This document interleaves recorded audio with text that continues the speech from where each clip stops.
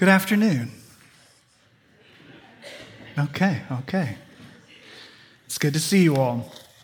As Todd noted, we had baby dedications this morning. We do not have any this afternoon. They don't let me near that. They're afraid that I'll baptize them. Which is a fair point. I probably would. But we are going to be continuing our study of the Lord's Prayer together.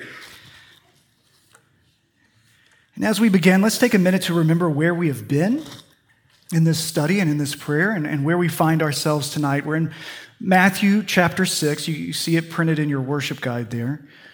And here we find Jesus is instructing his followers on how to pray.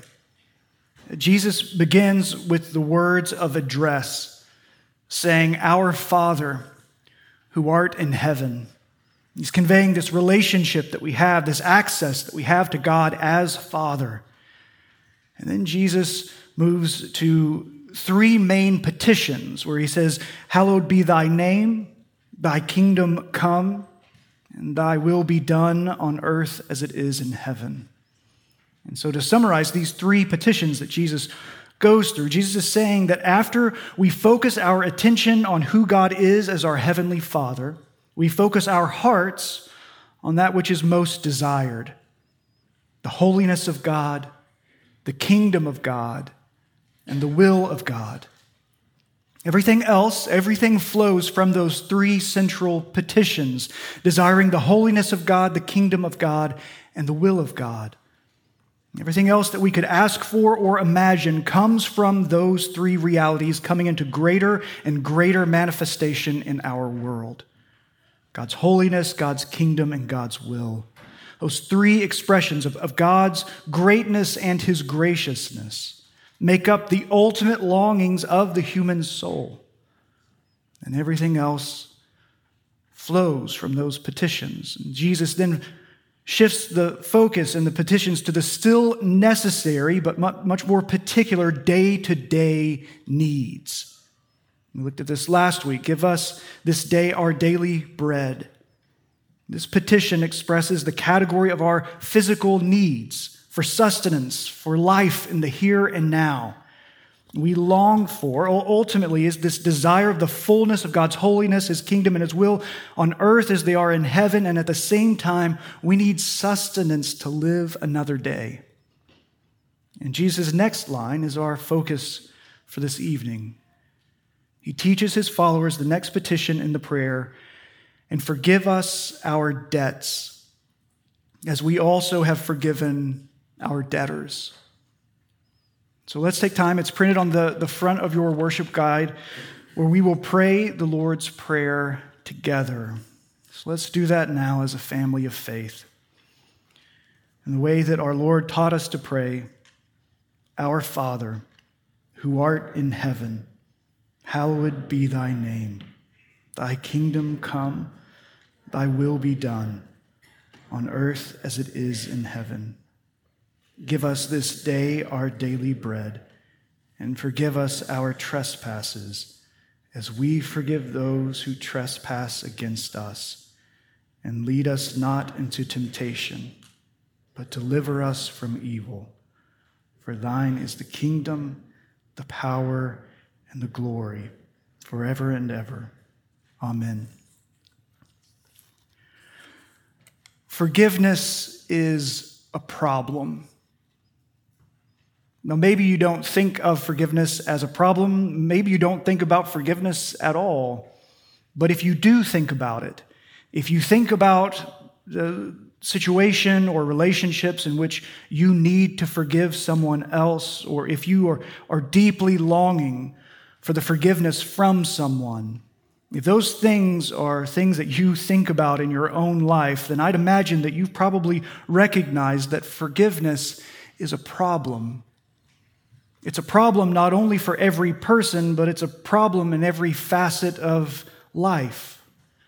Forgiveness is a spiritual problem, a cultural problem, an intellectual problem, a relational problem, a legal problem, a familial problem, a financial problem.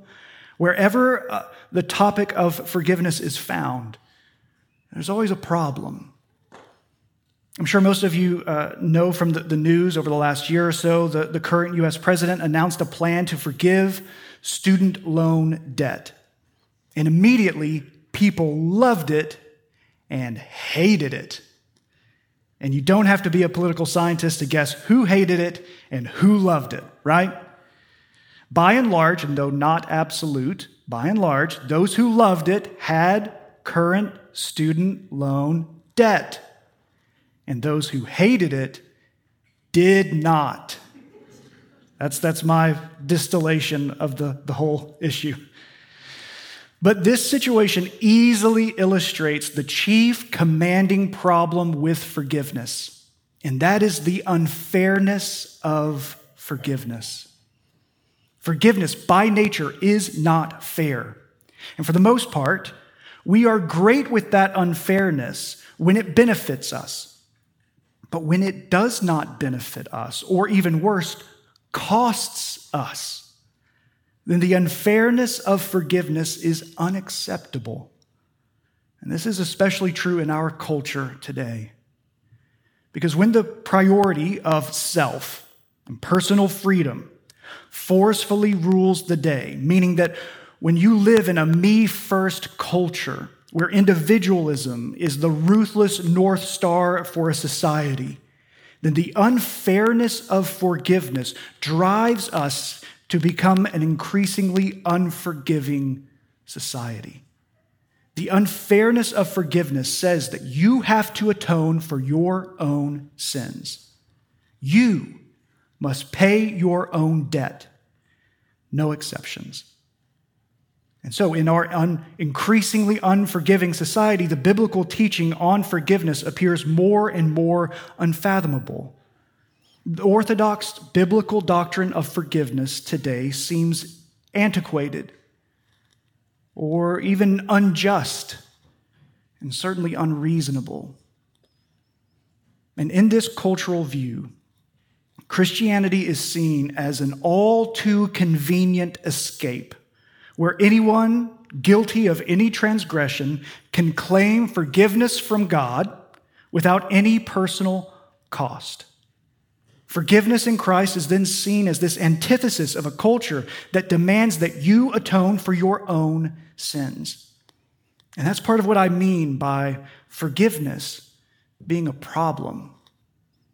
But lest we think that our current cultural moment is so unique, so special, forgiveness has always been problematic.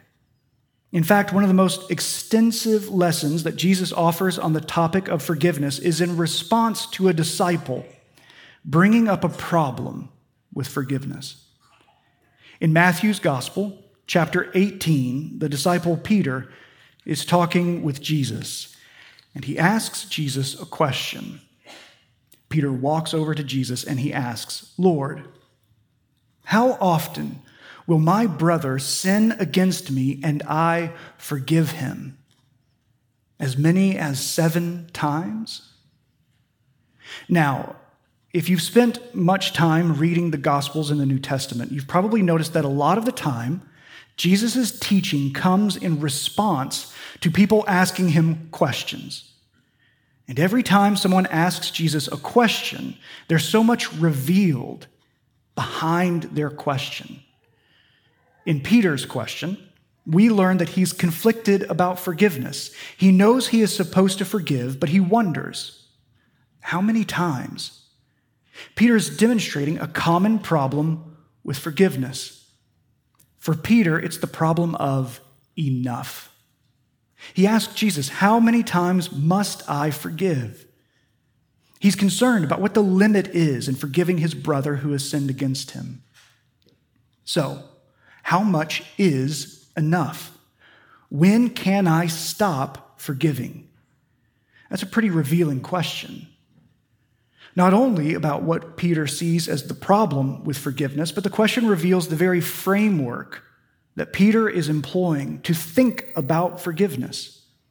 Peter's framework assumes that there must be a limit, a point when you no longer have to forgive someone. But Peter isn't finished.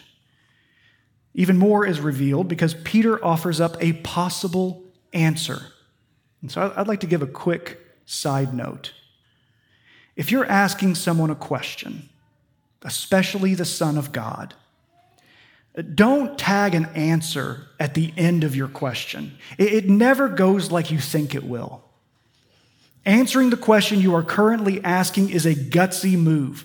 And by gutsy, I mean barreling down the thin line between ignorance and arrogance. But Peter, true to form, tosses out a guess.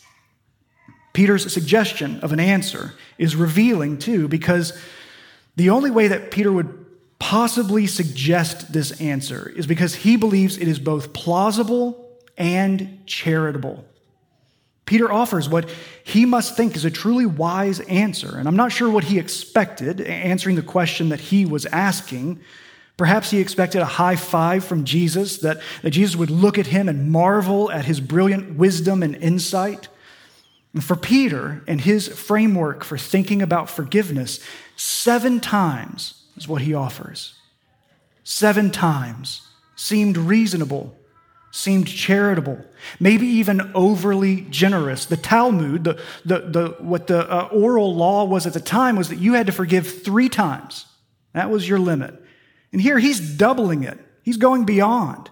How overly generous Peter must be. 7 times I forgive my brother. But Peter quickly finds out that his proposed answer is woefully off course.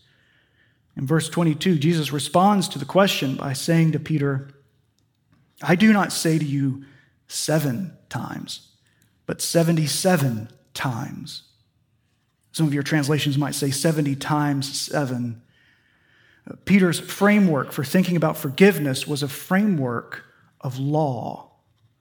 Law is focused on what the rules and the limits are. And Jesus confronted the framework of law with his framework of grace. Because of God's grace, we are able to forgive beyond measure. We are not limited to the strength of our character or the wealth of our mercy. God's grace empowers us to be forgiving.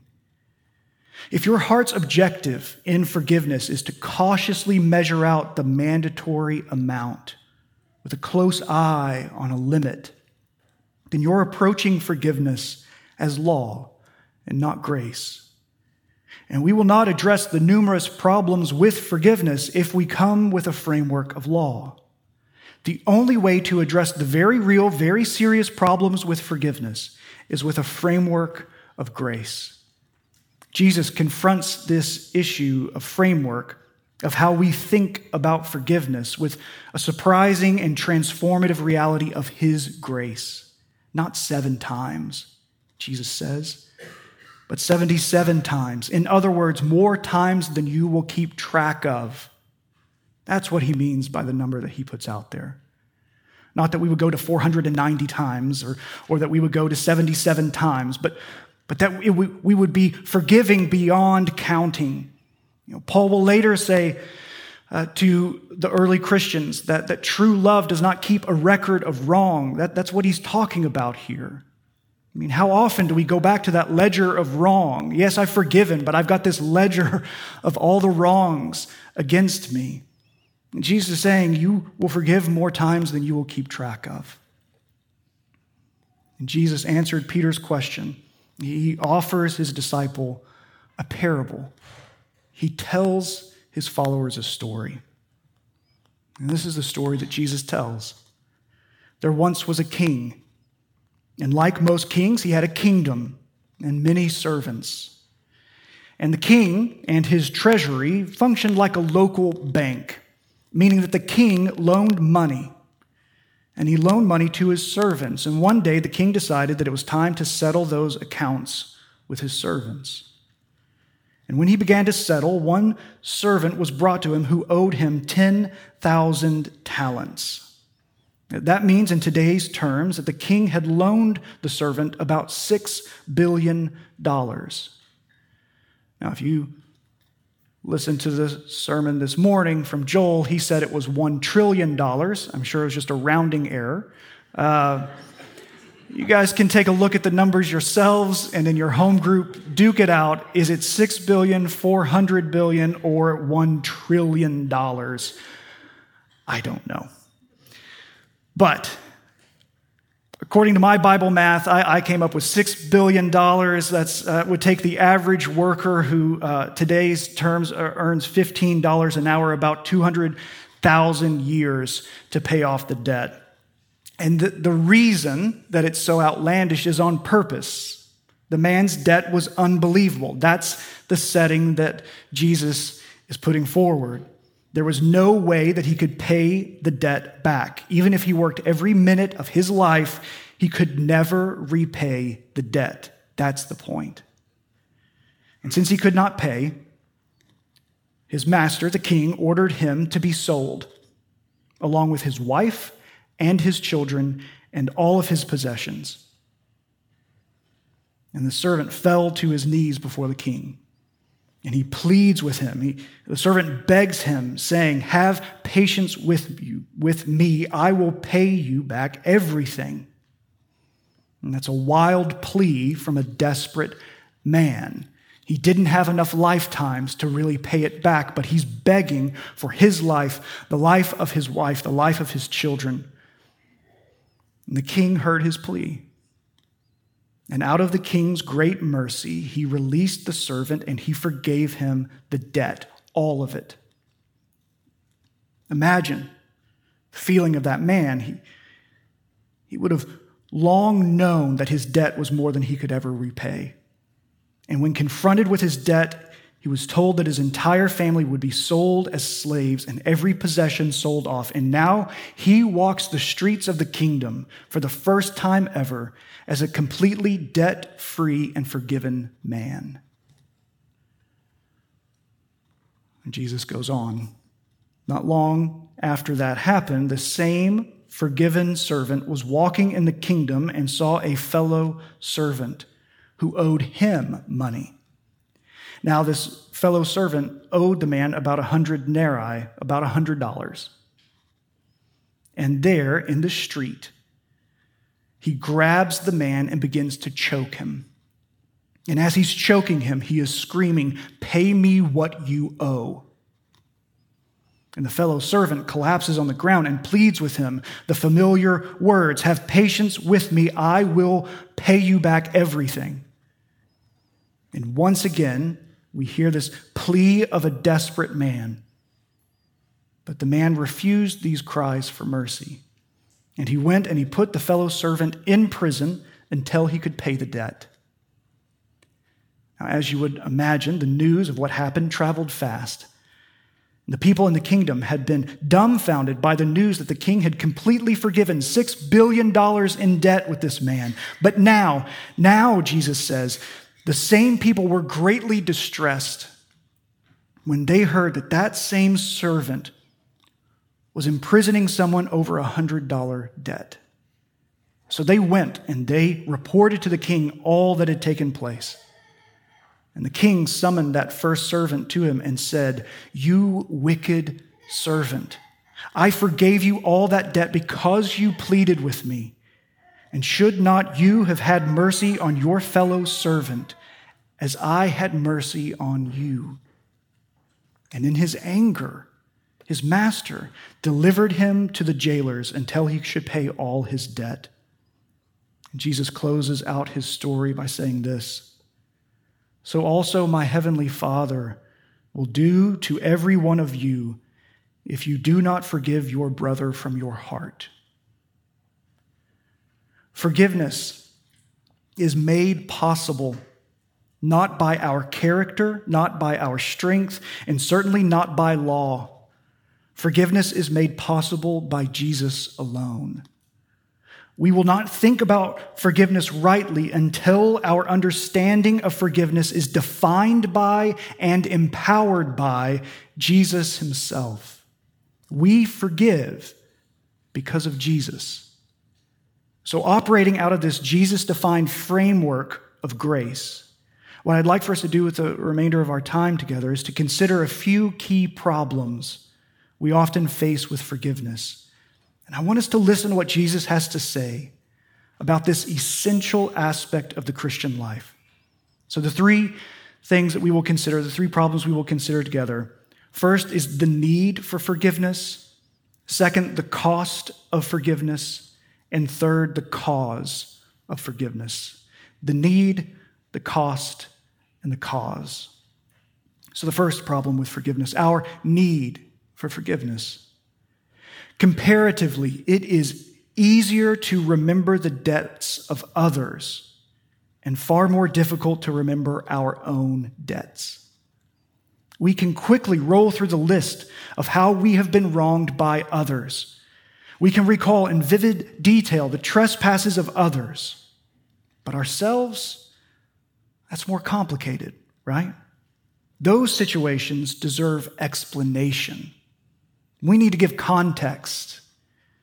There are extenuating circumstances that need to be noted. Sure, I was wrong, but there's more to the story. The sins of others come quickly and clearly to our minds. But our sins, however, somehow deserve context. When Jesus is teaching his followers how to pray, he is tying our plea to God for forgiveness, with the practice of us forgiving others. Let's remember who Jesus is talking to face here on the Sermon on the Mount. By and large, these were not the powerful or elite people of the day. Those Israelites were an oppressed people, subjects to the rule of Rome. The people Jesus is talking to and offering this instruction to on how to pray to God, Jesus is telling them not to forget to repent of their own sin daily. Just like that plea for bread daily, there's this call to repentance daily. And he ties their personal pleas for forgiveness, their daily repentance, to the mandate to forgive others. A regular impediment to our forgiving others is our negligence in acknowledging our own sin. Our neglect of personal repentance will often show itself in our refusal to forgive others. When we fail to understand our own debt and our own need for forgiveness from God, we often fail to see the possibility of forgiving others. And that is because when we are neglecting repentance, we are forgetting the grace lavished upon us. And when we forget the grace lavished upon us, we start thinking that forgiving others has to come from us, our strength, our mercy, our character, our ability to forgive. The servant of the king begged for mercy. And when the king forgave him his debts, he forgot what it was like to be a debtor. He forgot the great debt that he owed himself.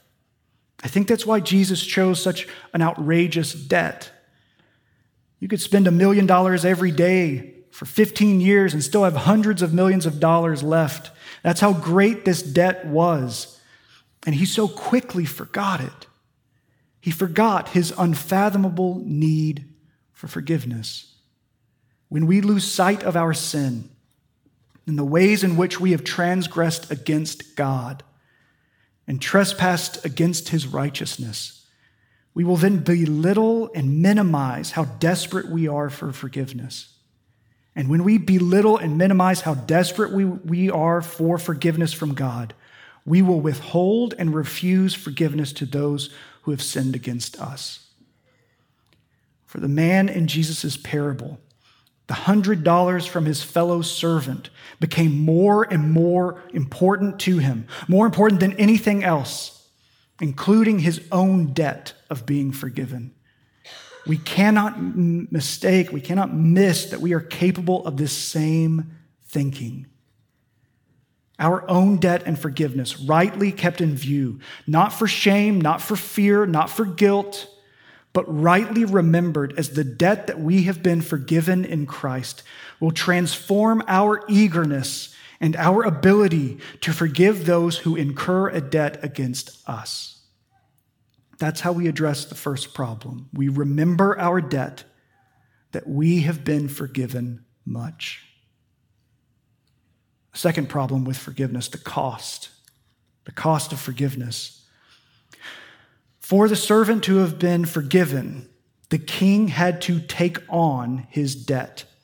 Debt doesn't disappear unless payment appears. The king took on the debt of the servant. He had to pay for it.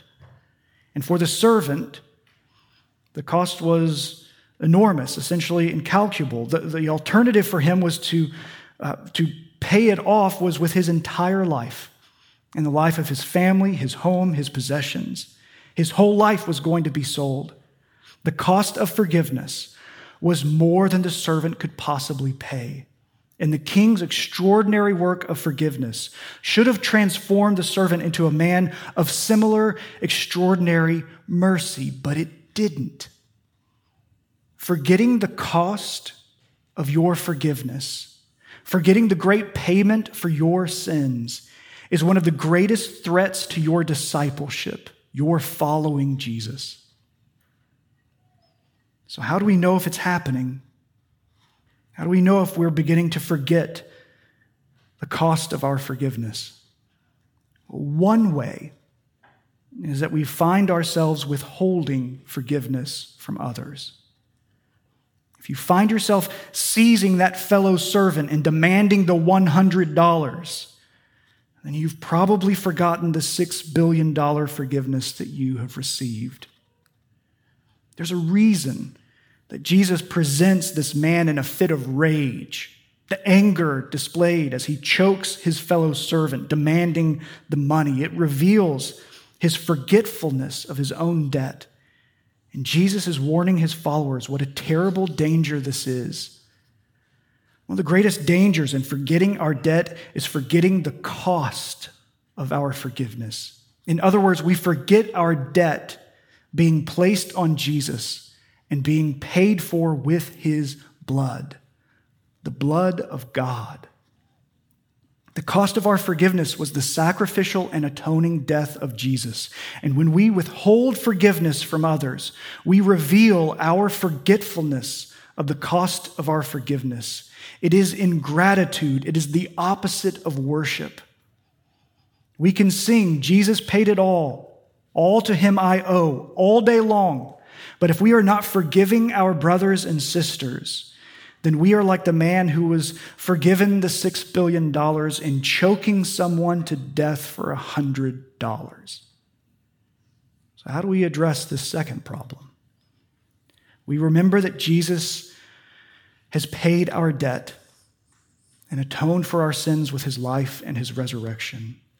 And not only does this result in heartfelt worship and gratitude, it transforms us and enables us to forgive others. The third and final problem that we will consider is the cause of forgiveness. When the king confronts the unforgiving servant, he says, "You wicked servant, I forgave you all the debt because you pleaded with me. And should not you have had mercy on your fellow servant as I had mercy on you?" The king ties these otherwise unrelated situations together. Shouldn't you have had mercy as I had mercy on you?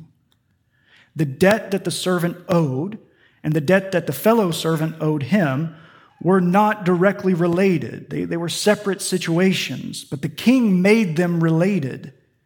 They are related through mercy. Now we can see that these two forms of forgiveness are not the same. When Jesus teaches the Lord's Prayer, the forgiveness that we are seeking from God is not the same thing that we are extending to others who have trespassed against us. One way to distinguish this is by understanding that God forgives sin, we forgive people. We do not atone for the sins of others when we forgive them.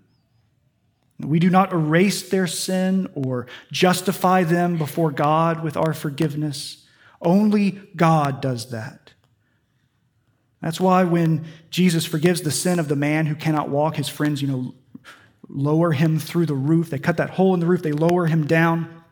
And it's pretty obvious what his biggest need is.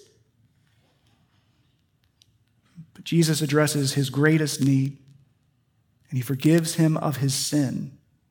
And immediately, Jesus perceives that all the people in the room start grumbling in their hearts about what he just did. And maybe they're grumbling because they're like, doesn't the guy need to walk? Isn't that the thing that he needs most? And Jesus says, why do you grumble about this? Why do you marvel at this? Well, the reason that they're marveling is because only God forgives sins. They're wondering, who is this man who is exercising this kind of authority in front of us? Jesus asks them, is it more challenging for me to say his sins are forgiven or to get up and walk? Well, Jesus does both. He tells the man to pick up his mat and to walk, and he does. But only as a symbol, only as a visual sign that Jesus has the authority to do what he did at the first, which is to forgive sin. Only God has the authority to forgive sin. And in the Lord's Prayer, Jesus is showing the connection between us living in the atoning work of God's forgiveness and us showing mercy and peace to those who trespass against us. Because of Jesus and the forgiveness that he has purchased for you by paying your debt of sin, he has entwined his mercy to every fiber of your life. The servant could have just said, you know, King, this has nothing to do with you. We settled our debt. This is between me and this fellow servant. But that isn't true. It isn't just between that man and the fellow servant. Why? Because it's the king's kingdom. It has everything to do with him. And the king has transformed the life of his servant so that now he is enabled to show the king's mercy to his fellow servant. This isn't a problem of virtue. This isn't a deficiency in the character of the servant. It's a failure to extend the king's mercy that was so lavishly given to him. The mercy of God is the means by which the Christian is able to forgive his brothers and sisters. Consider the parable again. Jesus could have told a much simpler, much shorter parable about a servant who was owed money by a fellow servant. Just kind of zero into that second half.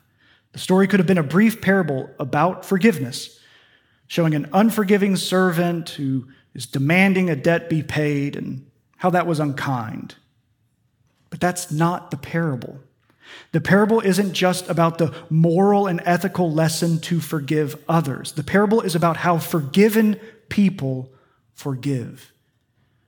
The equation of forgiveness presented by Jesus is dependent upon the reality of God first forgiving the believer and how our actions of mercy flow from his great mercy. To think of forgiveness rightly, biblically, we must view forgiveness through the framework of grace and remember our desperate need, the divine cost of our forgiveness, and the great mercy lavished upon us in Christ. Only then will we approach others with the strength and the will to forgive them.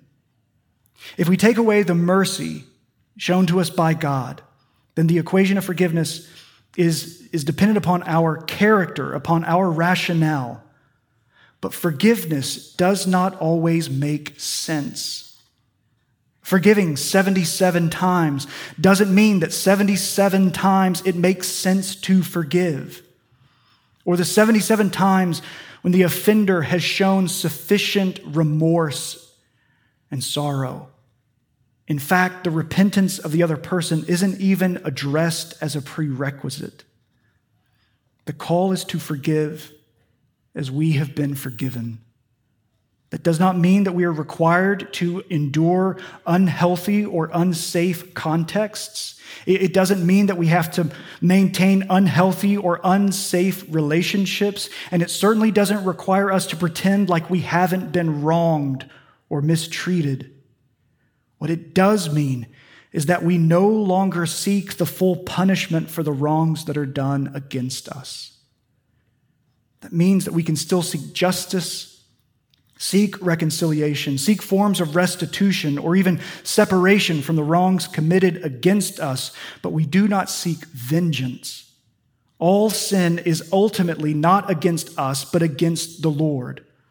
That means that whatever debt of sin someone might have against you, their offense against God is far greater.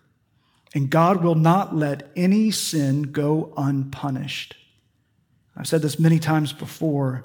Every sin will be punished by God, either on the individual or on Christ on the cross, which means that we can participate in the mercy of God, knowing that true, ultimate, and final judgment will occur no matter what, because God is just, and he will not sweep any sin under any rug.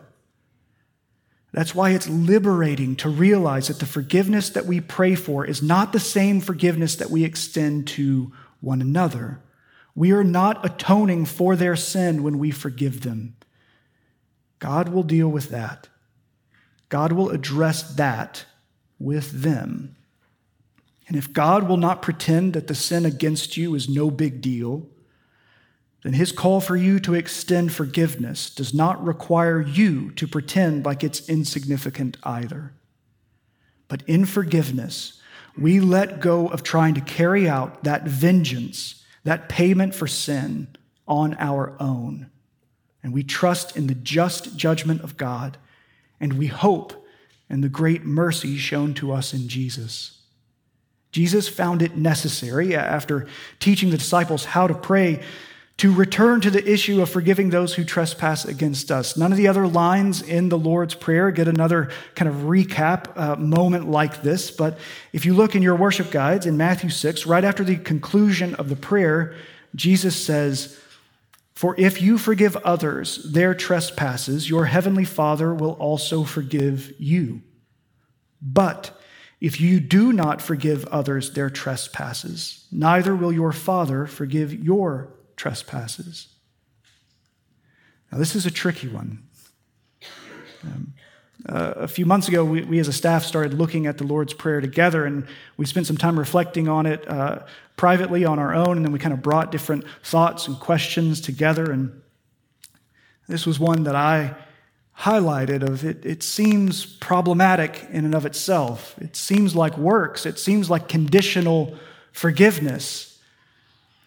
Again, Jesus is emphasizing here a connection between our forgiveness from God and our forgiving of others. Now, this connection can be confusing and easily misrepresented, but our forgiving of others does not cause our forgiveness from God. It isn't causative. It doesn't make our forgiveness happen.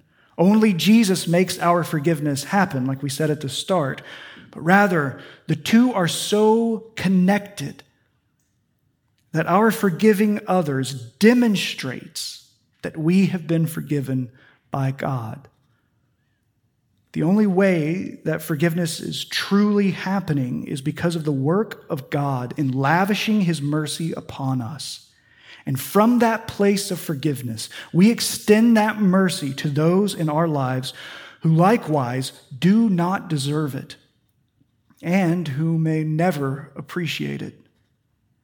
But because of God's great mercy towards you, you will defy the myriad of problems that come with forgiveness and choose to forgive. And in doing so, when you choose to forgive the unforgivable, when you show mercy to the unmerciful, you welcome in the kingdom of God on earth as it is in heaven. And you will declare the greatness and graciousness of our God as you forgive those who trespass against us. Let's pray.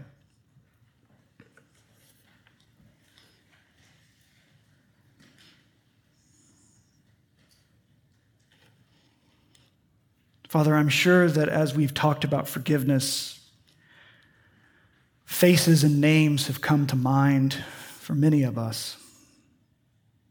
Are there people who forgave us well, or those who withheld it? Or people that we have had to forgive, or people that we have refused? Lord, each one of us, as we stand before your word and you kind of hold up the mirror, there are so many things that we see that maybe we don't want to see. And so we ask, we plead for your mercy, for your forgiveness in all the ways that we have trespassed against you, O Lord. And that we would see and remember, that we would know the great cost, our great need, the great cause of our forgiveness in your mercy that you have so richly poured out upon us in Jesus. Lord, would you hold those things before us by your Spirit? Transform us. For those of us that might cling to that framework of law of what is enough and what's just required of me, would you help us to lay it down and take up that grace that you have extended to us in Jesus? Lord, I pray that some of us who need to have conversations even tonight with friends or family or coworkers or neighbors or whomever they might be, Lord, if we are holding back on the forgiveness that you are calling us into, Lord, would you give us your mercy and strength to trust in your justice and to hope in the great mercy of Jesus. Lord, we pray these things in the name of the Father, the Son, and the Holy Spirit. Amen.